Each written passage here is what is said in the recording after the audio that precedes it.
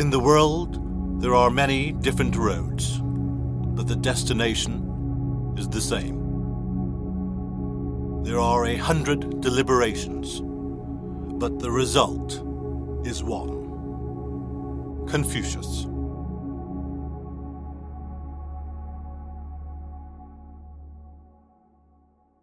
Chapter 6. Kundalini, the light at the end of the tunnel. It is my assertion that the experience, that of light, referred to in the chapter on esoteric spiritual texts and experienced by the individual spiritual philosophers, is Kundalini. The experience is also known as Samadhi, or total self-collectedness. In Hindu and Buddhist philosophy, it is regarded as the climax of all spiritual and mental activity, a state of rapture and beatitude. It is also otherwise known as the serpent power, and it was Sir John Woodruff, a High Court judge in Calcutta, who was one of the first to bring the notion of Kundalini to the West. He published a book titled The Serpent Power and described the experience of Kundalini as such. The literal meaning of Kundalini in Sanskrit is coiled up, and is illustrated as a serpent coiled at the base of the spine. The symbol of Kundalini is the caduceus, or the staff of Hermes. It has also been interpreted as the force that opens up the knowledge of the oneness of life, a divine energy leading to inner illumination. Of my own experience of Kundalini, I can only describe it as a most profound and unique experience. Once it has been experienced, it cannot be forgotten, for there is nothing like it. It is neither equal to nor parallel or even similar to any previous human experience. In my case, it represented both the empiric proof which I found comforting and also the confirmation of all the study that I had previously imbibed. It offered all that blind religious faith and convenient scientific tenets failed to provide. Whilst it is an ecstatic and beatific experience, it also creates a great deal of bewilderment and confusion. One of the positives, however, is a profound sense, a knowledge indeed, of the existence of something else, and perhaps resulting from this, a distinct lack of fear of the unknown, or indeed death. It was about 6 o'clock in the evening, and I had been looking through a number of spiritual and academic books that I had been cross-referencing. I was sitting and idly reflecting on what exactly I cannot remember, perhaps where my study would go next. The moment was not even at a period of meditation which I had been undertaking through my course of self-imposed study, and my mind was completely open. Then, all of a sudden, I was seized, as though by some invisible and intangible force. It was an extraordinary feeling, utterly unique and totally different from any sensation that I had ever felt before. To add to the barrage of the senses came with the experience a constant whirring sound, which would not abate and remains with me today. This onset of sudden energy seemed to flood the whole of my person, and the dominant impression, and what was so amazing and beautiful, although thoroughly confusing at the time, was the unmistakable sensation of light. The whole experience seemed to create an incredible luminescence, which is almost impossible to describe, as it was nothing like how one would usually envisage light, whether from the light of the sun or an electricity bulb. The whole experience didn't, I don't think, last for more than a couple of minutes, and quite possibly less, although sitting through it at the time it felt as though it was an eternity. During the time it lasted, I remained absolutely motionless. It is difficult to say whether this was because of being constrained by the overwhelming activity around me, or, if I did have a choice, whether I myself really wanted to continue to be part of this almost terrifying but nonetheless beautiful and quite unique experience. It seemed that what now constituted me was total consciousness. The focus of my being was entirely of the soul, for want of a better description. It was as if the entire experience represented moments of revelation where everything was made known and comprehended, although in a rather indefinable way. Yet, despite the bewilderment and confusion, I felt the presence of an absolute and profound sense of peace which was beyond anything that I had ever known previously. And then, quite suddenly, it ended, just as suddenly as it had begun. with a discernible return to my normal self and my normal thoughts. The feeling of confusion afterwards is as difficult to describe as the experience itself, and I was left extremely shaking and wondering what in heaven's name had just happened. My own recall is that whilst there were many sensations and thoughts, such as the seemingly enhanced clarity of the senses, especially afterward, the dominating one was of an overwhelming sense that we, all of us, all of humanity on the planet and beyond, are somehow inextricably linked. For several weeks afterwards, the experience did return, but on these occasions it was in no way as powerful as the first time. It was not clear to me whether I was just tapping into the residual effects of the first instance, or whether whatever was occurring was finishing off the whole experience, so to speak. I am conscious that my description of this experience falls short of conveying adequately the intensity and impact of the entire event. Although, even as I recount this today, the hairs all over my body still stand on end at the memory of it. My experience was, for me, just like when the hairs on the back of your neck stand up after some shock or revelation. Now multiply that several million times and extend its sensation over the whole of your body. It is still difficult today to describe how it is that, without either choice or intent, one is simultaneously physically apprehended and mentally invaded, whilst at the same time exploding, as it were, along with experiencing a profound sense of a great luminescence surrounding you that you are part of. This is not due to a lack of memory, but due to the unique nature of the experience, which is, by its very nature, highly irrational and does not lend itself easily, if at all, to explanation or definition. In reading further to understand and make sense of my experience, I happened to find a description of Kundalini and an explanation of it that mirrored so closely my experience, I explored it further. I had come across the name of Gopi Krishna, who perhaps has written most on this subject, in books such as The Awakening of Kundalini and Kundalini, the Evolutionary Energy in Man. Gopi Krishna was an individual who, for many years, practiced unsupervised meditation and who, at the age of 34, suddenly experienced the awakening of Kundalini during his morning practice. In his autobiography, Kundalini, the Evolutionary Energy in Man, he recounts his own experience of Kundalini and tells of his struggle to find balance from the tumultuous experience and to overcome a variety of powerful, confusing and bewildering elements of it. He stated that there is an absence of accurate knowledge and a lack of unanimity in the writings about the experience itself. Furthermore, he believed that no amount of intellectual exercise could draw an accurate picture of this state, and that language used to describe normal experiences was wholly inadequate to describe that of Kundalini. It was particularly difficult, in his view, to find words that would sufficiently describe this amazing experience of another plane of consciousness which would be intelligible to others. This comparison is echoed by Jung when he writes in The Mysterium, "Anyone who has experienced anything of the sort will know what I mean, and anyone who has not had the experience will not be satisfied by any amount of descriptions." He further states, "I know of no case in which the bare description conveyed the experience." Parallels can also be drawn from Dante's epic poem. I quote, "High in that sphere, which takes from him most light, I was, and saw things there that no one who descends knows how or ever can repeat."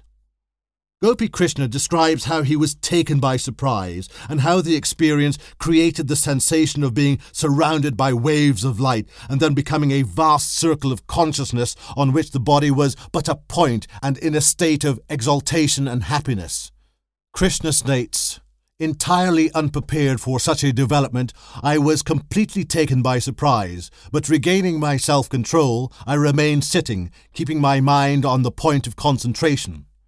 The illumination grew brighter, the roaring louder. I experienced a rocking sensation and felt myself slipping out of my body, entirely enveloped in the halo of light. It is impossible to describe the experience accurately. I felt the point of consciousness that was myself growing wider, surrounded by waves of light. It grew wider and wider, spreading outward, while the body, normally the immediate object of its perception, appeared to have receded into the distance until I became entirely unconscious of it. I was now all consciousness, without any outline, without any idea of corporeal appendage, without any feeling or sensation coming from the senses. Immersed in a sea of light, simultaneously conscious and aware of every point, spread out, as it were, in all directions, without any barrier or material obstruction. I was no longer as I knew myself, to be a small point of awareness confined in a body, but instead was a vast circle of consciousness in which the body was but a point, bathed in light and in a state of exaltation and happiness impossible to describe. Of the light itself, Krishna further described it variously as an unearthly shine, celestial light, beaming splendor, indescribable glory, a flaming radiance, a flood of luster, and others. He further stated that the effect of Kundalini is the entry of a marvelous flood of light into the whole area of the mind, leading to a radiancy of thought and imagination which must be experienced to be believed. After the experience, Krishna mentions his sense of bewilderment and how he remained in utter uncertainty about his strange condition for a long time, utterly at a loss to put meaning to the occurrence. He further stated that he delayed any public mention of it for a very long time. Krishna's graphic accounts of his experiences are the clearest and most elaborate documentaries of this experience that I have read. Gopi Krishna's descriptions of the Kundalini experience are echoed by another writer, one Dr. Bonnie Greenwell, in her book Energies of Transformation, which is a synthesis of Eastern and Western perspectives of the ancient phenomenon of Kundalini. It includes 23 studies sourced from individuals who have had this experience.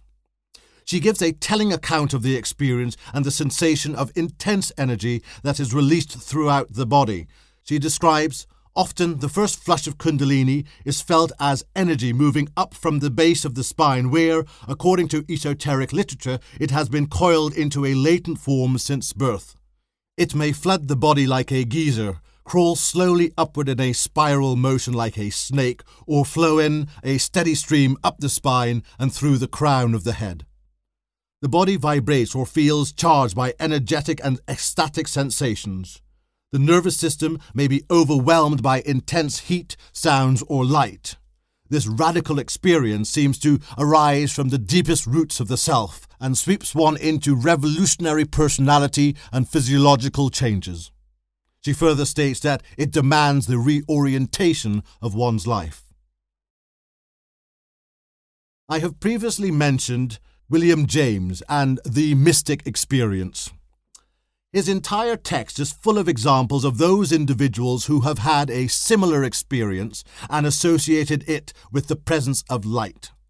James's description of the mystic experience strongly parallels previous descriptions. He states that it is natural that those who have personally traversed such an experience should carry away a feeling of its being a miracle rather than a natural process. Voices are often heard, light seen, or visions witnessed.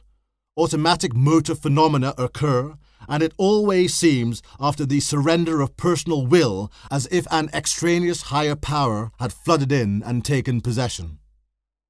It is further described as an original and unborrowed experience from a higher controlling agency and from some influence from without. James explains that in these mystic states, individuals become one with the Absolute, and we become aware of our oneness. This is not dissimilar to that described in Paradiso, where we find our nature is at one with God. James then lists 4 characteristics of the mystic experience. Ineffability, that the subject of it immediately says that it defies expression and that no adequate report of its contents can be given in words. The noetic quality. Mystical states seem to those who experience them to be also states of knowledge. They are states of insight into depths of truth unplumbed by the discursive intellect. They are illuminations, revelations, full of significance and importance, all inarticulate though they remain. and as a rule they carry with them a curious sense of authority for aftertime. Transiency, according to James, mystical states cannot be sustained for any length of time, but when it recurs, it is recognized. There is passivity, and of the experience itself, James describes how the individual is overwhelmed, and how when the characteristic sort of consciousness once has set in, the mystic feels as if his own will were in abeyance, and indeed sometimes as if he were grasped and held by a superior power. Within the text, James provides a variety of testimonies from individuals, and we have descriptions such as, "He sees but cannot define the light which bathes him, and by means of which he sees the objects which excite his wonder," and "All the glory of God shone upon and round about me in a manner almost marvellous. A light perfectly ineffable shone in my soul. Like a ton's weight being lifted from my heart, a strange light which seemed to light up the whole room." These are just a few of the many testimonies of the instance of light associated with the experience given in varieties, and seems to be further confirmation of the shared characteristics of this mystic or Kundalini experience. It is my belief that these descriptions also refer to what Jung termed his numinous or awe-inspiring experience, and lend credence to all that Nietzsche experienced. Another aspect of the experience is the ringing in one's ears, which initially I found particularly irritating, but after some time was able to manage it. It never goes away, it seems, but after a while you merely learn to live with it. Dr. Bonnie Greenwell makes several comments on this aspect, and Gopi Krishna referred to it as the strange noise in his ears, and also described it as the buzzing of a swarm of bees. There is substantiation of my point made earlier in Chapter 5 that both the Bhagavad Gita and the Upanishads refer to the Kundalini experience. Krishna firmly believed this, and he provided an example from the Upanishads where he states, "I am Brahma, the Absolute," says one of the seers of the Upanishads. "The light that shines in the sun shines in me," also echoes another. "This soul of mine and Brahman, the Absolute, are one," says a third.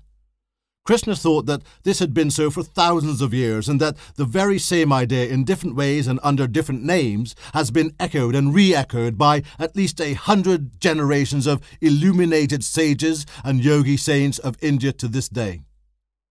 Similarly, there is further confirmation of my earlier argument that Jung was indeed also referring to the experience of Kundalini, as he gave a lecture on the subject to the Psychological Club in Zurich in 1932.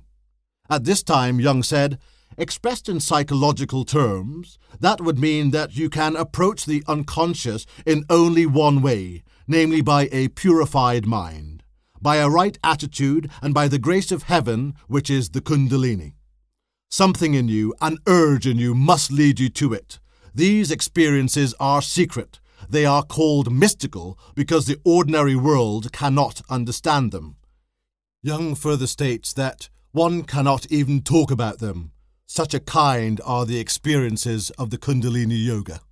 That tendency to keep things secret is merely a natural consequence when the experience is of such a peculiar kind that you had better not talk about it, for you expose yourself to the greatest misunderstanding and misinterpretation. However, the question arises, is the Kundalini experience really as mysterious as it seems to be, when we find this definitive experience presented in a great variety of philosophical and historical content? In the Book of Enoch, again, there are similar references to fire and lightnings and how his body quaked and trembled, which reflects aspects of the other experiences of Kundalini. We can now consider illuminated spiritual individuals and their experiences of enlightenment. Buddha is perhaps the most notable and acknowledged enlightened being, or Illuminati, literally meaning a person who has been enlightened. Within the teaching of Buddha, we find so definitive his experience that to it is applied the date of the 8th of December, when he was aged 35, that he found enlightenment. In the Quran, there is constant reference to the light of Muhammad and the description of the Prophet as an illuminating lamp. Muhammad often meditated alone for several weeks on end in a cave called Al-Hira in the Mountain of Light near Mecca. Indeed, he was aged 40, and it was in the month of Ramadan that he received his first revelation from the angel Gabriel, which was associated with mysterious seizures. The Encyclopedia of Islam suggested Muhammad received a sudden prophetic call which transformed the whole of his consciousness and filled him with a spiritual strength that decided the whole course of his life. Regarding the mysterious seizures, it states that such moments may be regarded as genuine since they are unlikely to have been invented by later Muslims. These mysterious seizures must have been afforded to those around him the most convincing evidence for the superhuman origin of his inspirations. It is uncertain whether he had such experiences before he began to see himself as the prophet of Allah, or for how long he had these experiences. Much like the fictional Faust and the biblical Enoch, he too was presented with visions and, like Enoch, was taken on a tour of the heavens, a journey recounted in the Quran and in the supplemental writings of the Hadith. As in Dante's Divine Comedy, he too tours the circles of heaven before returning to earth to recount the journey. Within the context of the Islamic world, there is, I believe, another example of an illuminated spiritual individual, Al-Ghazali, who may not be as well known in the West as others listed here. However, some of his writings are considered classics in the Middle East. Al-Ghazali, after a decade of intense searching, came to taste of the truth. He stated that for 10 years in that condition and in the course of these periods of solitude, things impossible to enumerate or detail in depth were disclosed to him. He states that all motions and quiescences, interior and exterior, are learned from the light of the niche of prophecy. And beyond the light of prophecy, there is no light on earth from which illumination can be obtained. He further seeks to describe the state or fruitional experience as being totally lost in God and comments on the ineffability of the state when he writes, "Beyond the narrow range of words, so that if anyone tries to express them, his words contain evident error against which he cannot guard himself." Further descriptions providing evidence to place him solidly in this category of illuminated individuals can be found in his references to the effective light which God Most High casts into his breast, and that light is the key to most knowledge. Over 400 texts are ascribed to Al-Ghazali, and 40 books were devoted to the doctrines and practices of Islam and how these could be made the basis of a profound devotional life leading to higher spiritual levels by the way of Sufism or mysticism. We can look to Zarathustra for further evidence. He described himself as one who knows, and according to Zoroastrian tradition, he too spent years in a wandering quest for truth. According to tradition, Zarathustra was 30 when the revelation came to him. The accounts mention that on the bank of a river he saw a shining being who revealed himself as Vohu-Mana, or good purpose, and this being led Zarathustra to the presence of Ahura Mazda, or God, and 5 other radiant figures, before whom he did not see his own shadow upon the earth, owing to their great light. It was then from this great heptad, or group of 7, that he received his revelation. And it was after this revelation that Zarathustra began preaching of Ahura Mazda as the one uncreated God, breaking with the tradition and accepted beliefs of the time and of his people. The renowned researcher Boyce suggests that one could not hope to retrace the steps leading to Zarathustra's exalted belief, but that it seems probable that he came to it through meditation.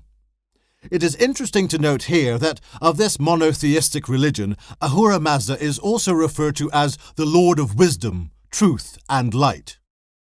We find similar events happening to Jesus in the story of the temptation of Christ. Jesus, of course, is attributed with many references to light, such as from John 8:12, when Jesus says, "I am the light of the world." The temptation of Christ occurs after Jesus has been baptized by John and when he retreats into the desert for 40 days and 40 nights. According to the book The Historical Figure of Jesus, it is intrinsically likely that Jesus sought solitude for prayer and meditation. The temptation is also related in the Gospels of Matthew, Mark, and Luke, immediately after the baptism by John, where we find further relevance in Matthew 3:16. It states, "And Jesus, when he was baptized, went up straightway out of the water, and lo, the heavens were opened unto him, and he saw the Spirit of God descending like a dove and lightning upon him." It is, however, in what is known as the Transfiguration of Christ that we see the clearest instance of the experience. It is recounted in Matthew, Mark, and Luke, but there were three who were privileged to actually witness the phenomenon. These were Peter, James, and John, and two of them, Peter and John, alluded to it in the Bible. The verses tell that Jesus took the three disciples to what is thought to be Mount Tabor, where he was transfigured before their eyes. In Matthew 17:2, we find, "There in their presence he was transfigured. His face shone like the sun, and his clothes became as dazzling as light." In Mark 9:3, we find, "There in their presence he was transfigured. His clothes became brilliantly white, whiter than an earthly bleacher could make them." And in Luke 9:29, we find, "And it happened that, as he was praying, the aspect of his face was changed, and his clothing became sparkling white." This instance is also alluded to in other Gospels of John and Peter. Paul the Apostle is perhaps the most powerful individual in the history of the Church, and Christian theology owes much to Paul's epistles, which provided its foundations. He was from Tarsus, originally a Jew whose original Hebrew name was Saul.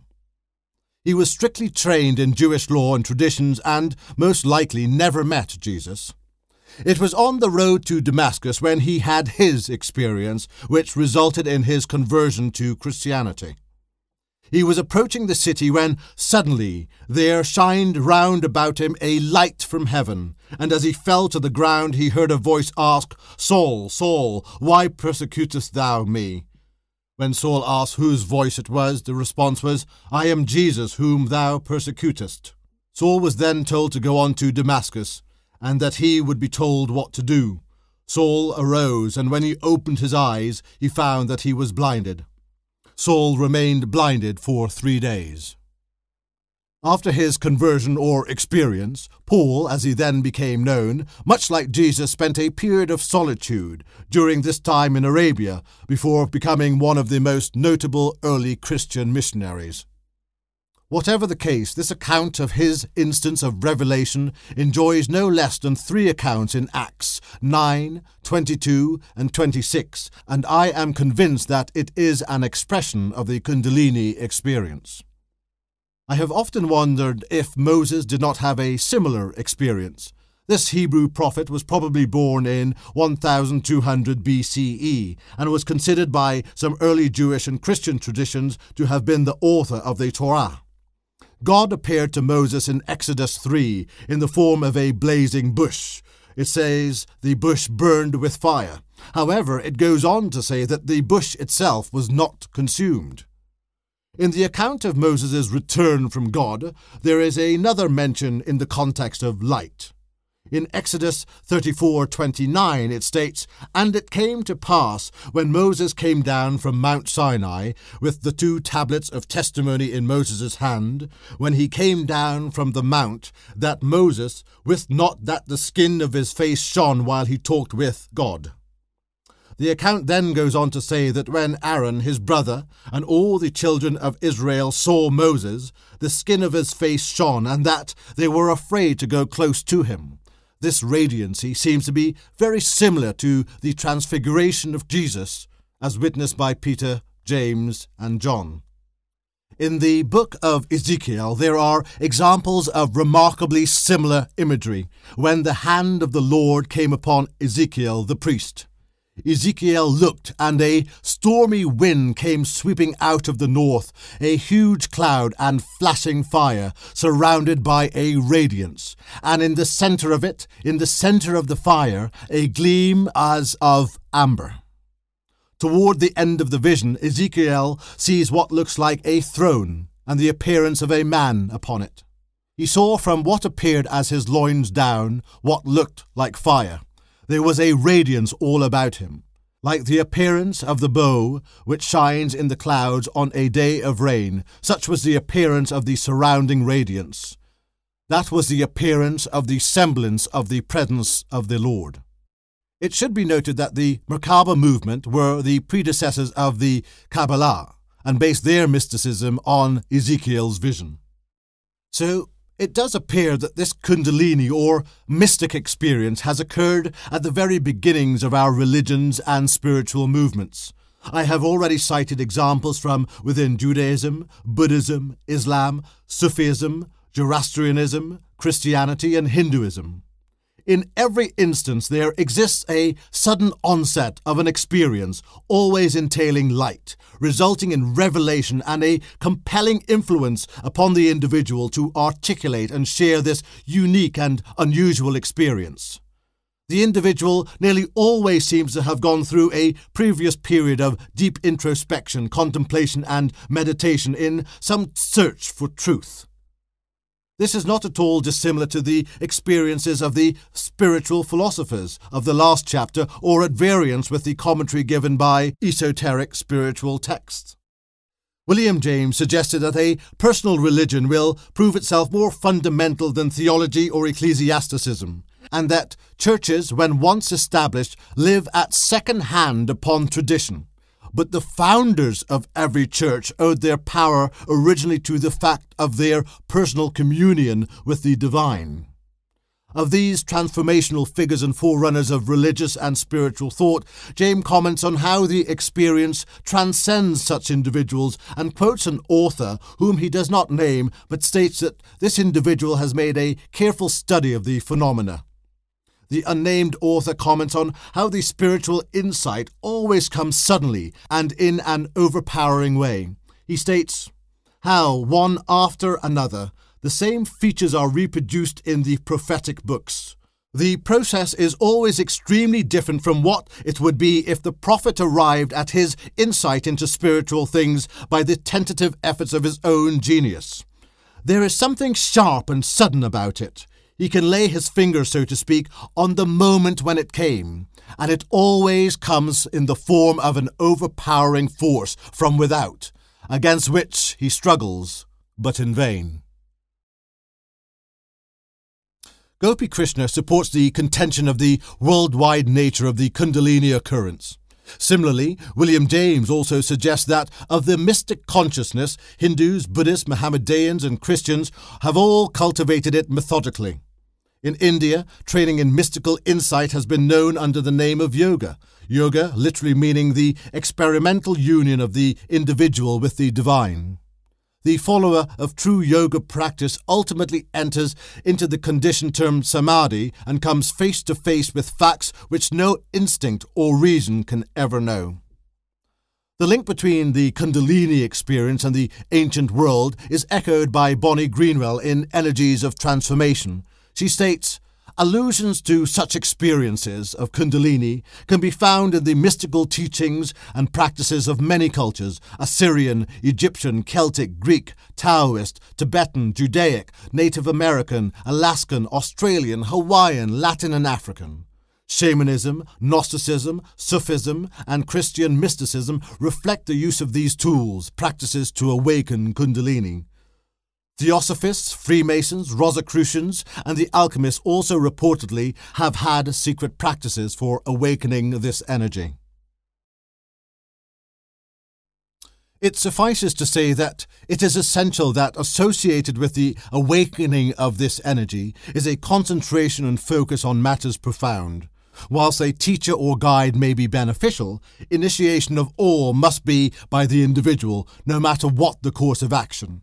The quotation from Confucius at the beginning of this chapter can be applied here, when he states, In the world there are many different roads, but the destination is the same. There are 100 deliberations, but the result is one. Mascaro, translator of the Bhagavad Gita and the Upanishads, also comments on this. Meditation is the means, contemplation is the end. The one is the path and the other is the end of the path. Even as the vessel is still and at rest, when it has arrived in port, when the soul has reached contemplation through meditation, it should cease its toil and inquiries, and happy in the vision of God, even as if he were present, be one in feelings of love, of wonder, of joy, or other such. At a point in Varieties, William James states that even the least mystical of you must by this time be convinced of the existence of mystical moments as states of consciousness of an entirely specific quality and of the deep impression which they make on those who have them. There is one further and highly interesting body of evidence on the prevalence of the Kundalini experience, although given a different name, in the writing of another author who has developed his own interpretations of it.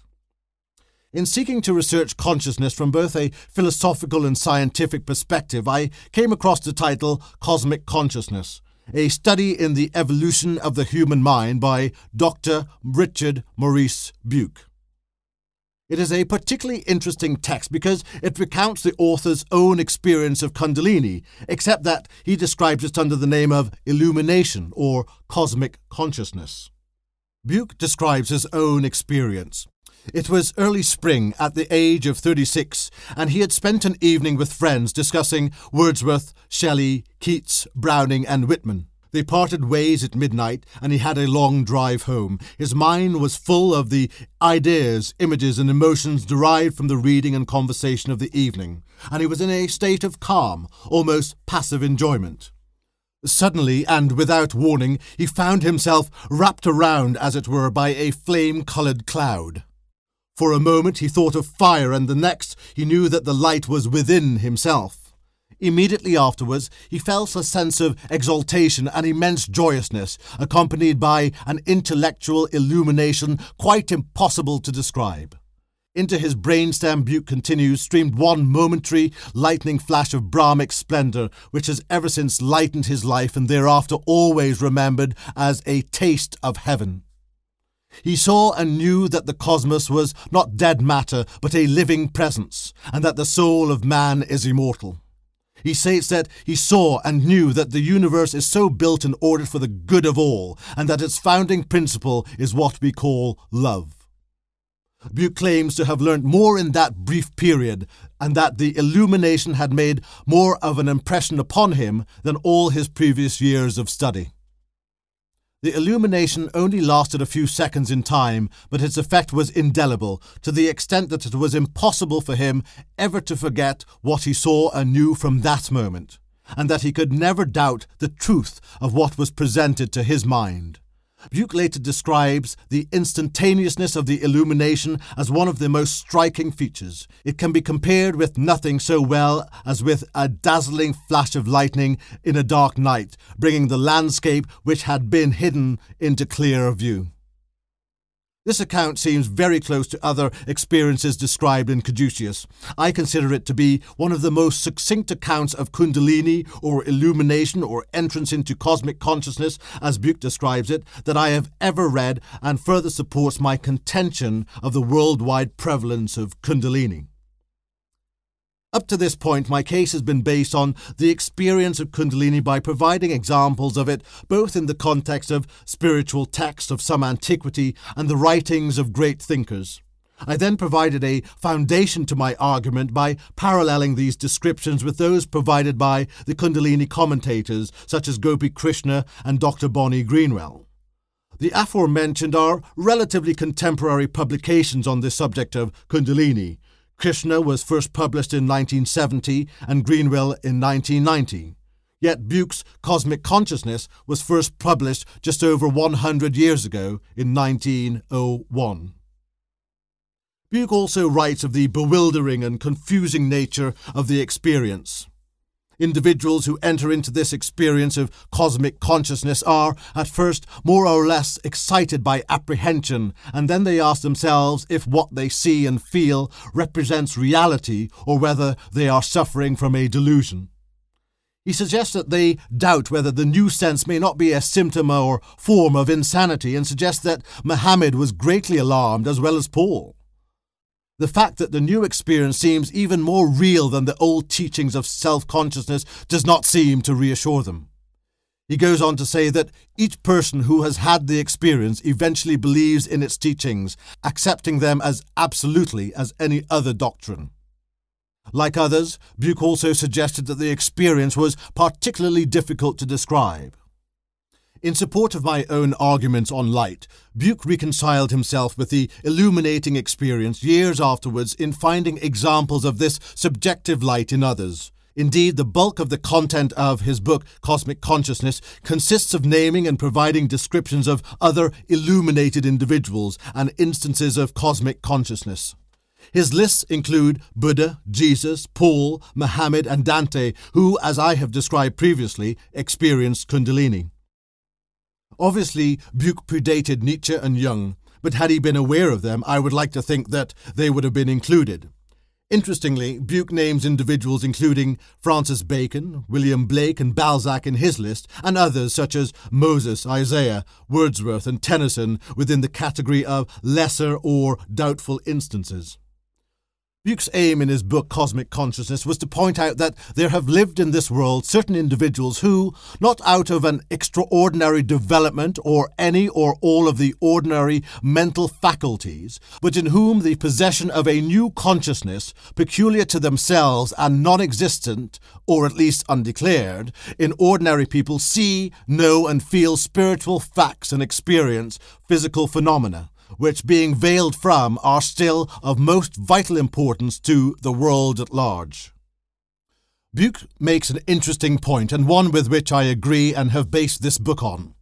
Of the individuals that he has listed, and the ones that I have described here with some overlap, Buke suggests that if one or two of these individuals are studied, to the exclusion of others, the result would be inadequate and unsatisfactory compared to the study of all of them. If all are read and their testimonies compared, new light is thrown upon their accounts, and these supplement and strengthen those of others. I have stated earlier that this should also be applied to ancient spiritual texts. According to Gopi Krishna, the real and initial goal in front of man is to know himself, and I couldn't agree more. This sentiment has also been echoed elsewhere, of course. Jesus said, "Man, know thyself," and in ancient Greece the inscription, "Know thyself," stood on the temple of Apollo. It is interesting here to note that Apollo was the god of light and the sun, and was originally a deity of radiant purity. Kundalini and its effects may be covered in greater detail in some future work. However, the particular beauty of my experience is defined by the fact that I did not know of Kundalini prior to the experience. It was by the focusing of an inquiring mind on profound and meaningful matters, combined with meditation, that it was encountered, or indeed imposed upon me. It was not sought, there was no prior knowledge of it, so no one can declare that my subconscious yearned for it, and therefore it came to pass. Whether or not the reader believes of my personal experience is not of great consequence. It was my experience that led me to write this book. However, were you to take my personal experience out of it, I hope that my assertions and contentions still stand by the variety and volume of anecdotal evidence that there is. At very least, I hope that I have provided the identification of constant, consistent, and transcendent evidence that this experience exists. With this transcendent evidence, there may be reason for hope for the future. Could Kundalini as a shared experience be a light at the end of the tunnel? In addition to the benefits outlined in this chapter, it is clear that this light is a potentially unifying element for all religions. After all, there are glaring overlaps in the spiritual texts of religions and spiritual movements cited in esoteric spiritual texts. It is evident in the formation of these religions and spiritual movements the originators had undeniably and remarkably parallel experiences. The very instances of their initiation were virtually identical. Should we not view within this ever-present source a unifying element and a oneness of them all? Can we seize this opportunity to dispense with ingrained prejudices and redundant conflict between them, having identified this most profound common ground? Could this unifying oneness now become the light at the end of the tunnel?